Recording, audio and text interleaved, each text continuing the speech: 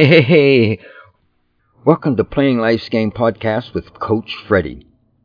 This episode is about sailing through life, playing life's game.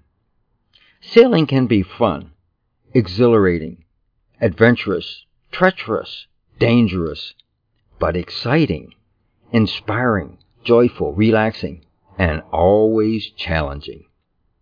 Sailing is a perfect metaphor for life and success in life. You are constantly learning. It's you navigating through whatever nature throws at you. To reach your dream destination, it's never in a straight line. You must tack back and forth through waves, currents, tides going in and out, around rocks and obstacles, through rain and fog, strong winds and no winds, while always keeping your eyes focused on your destination, your dream island in paradise. I've been sailing for a long time and have learned a lot of lessons that I applied to my life on shore. So how did it all start? Well, I arrived in San Francisco in 1966 to start a new job running the world's largest sourdough French bread bakery, Lariber Brothers Bakery on 3rd and Gary in San Francisco. It was a big career move for me, and I loved it. I would get off work around 10 o'clock on Saturday mornings and would go down to the San Francisco Bay and walk along the shore watching all the sailboats.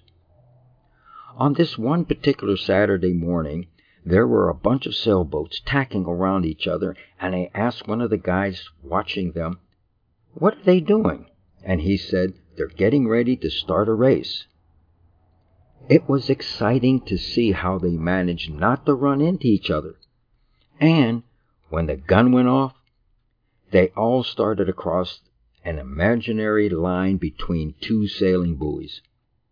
It was exciting and inspiring at the same time. And right away, I wanted to go sailing. I wanted to own a sailboat. And most of all, I wanted to be an expert sailor. For the next few months, I kept thinking about being an expert sailor. I knew from my baking experience and success that you needed coaching and a school to learn the art of sailing. So I found a sailing school in Sausalito and I took lessons. I knew it would take practice and commitment to go from a novice to an expert, and I was ready for the task. I found a 14-foot West White Potter sailboat with a trailer and bought it. It didn't have a motor, but hey, it was a sailboat. I'd be using the wind. So I started going out every weekend practicing with the guys that I knew from the Keg, a local pub we hung out at on Clement Street. We had a great time drinking beer and sailing around Sausalito. And a few times we had to paddle back because the wind died down.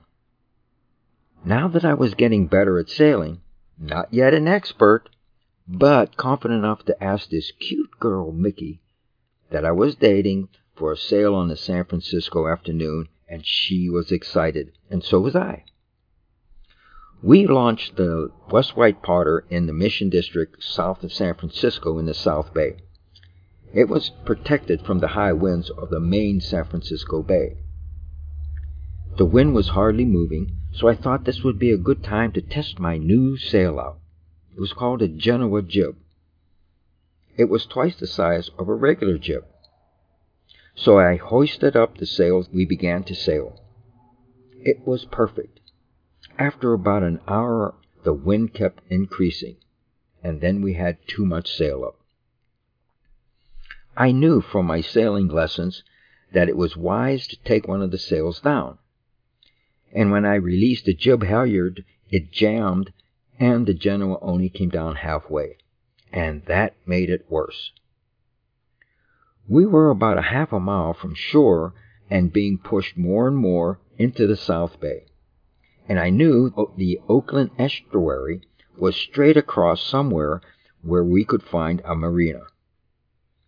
I was frustrated, and Mickey heard every cuss word out of my mouth.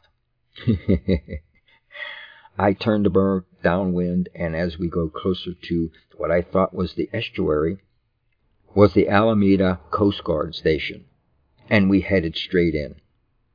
I had to try to get into one of the slips somehow, and as we passed a couple of the Coast Guard guys, they saw that we were soaking wet and asked if we needed some help, and I nodded and said, yeah.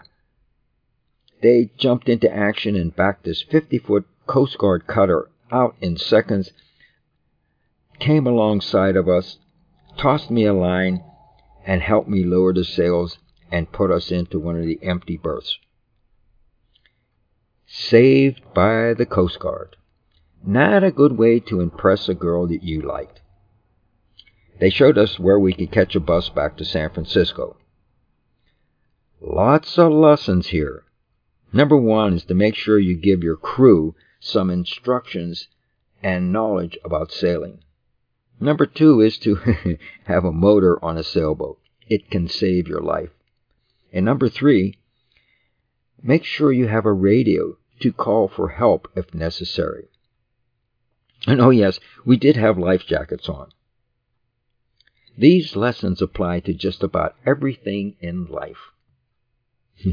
We got back to the keg and told them about our adventures and learned to laugh at our unfortunate mishaps.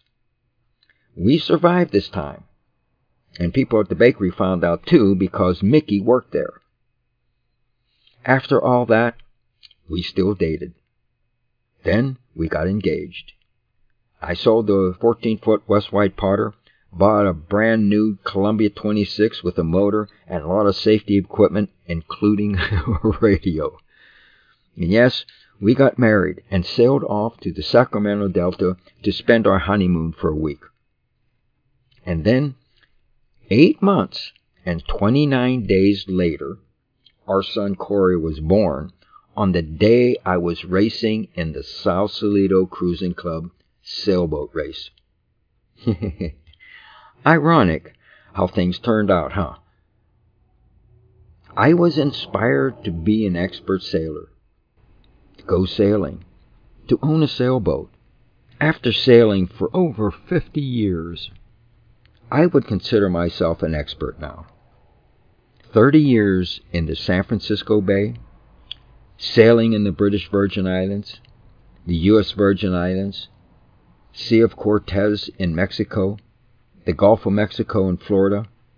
And oh yeah, I did take a 38-foot steel hull houseboat down the rivers from Pittsburgh to New Orleans. I hope life is smooth sailing for you.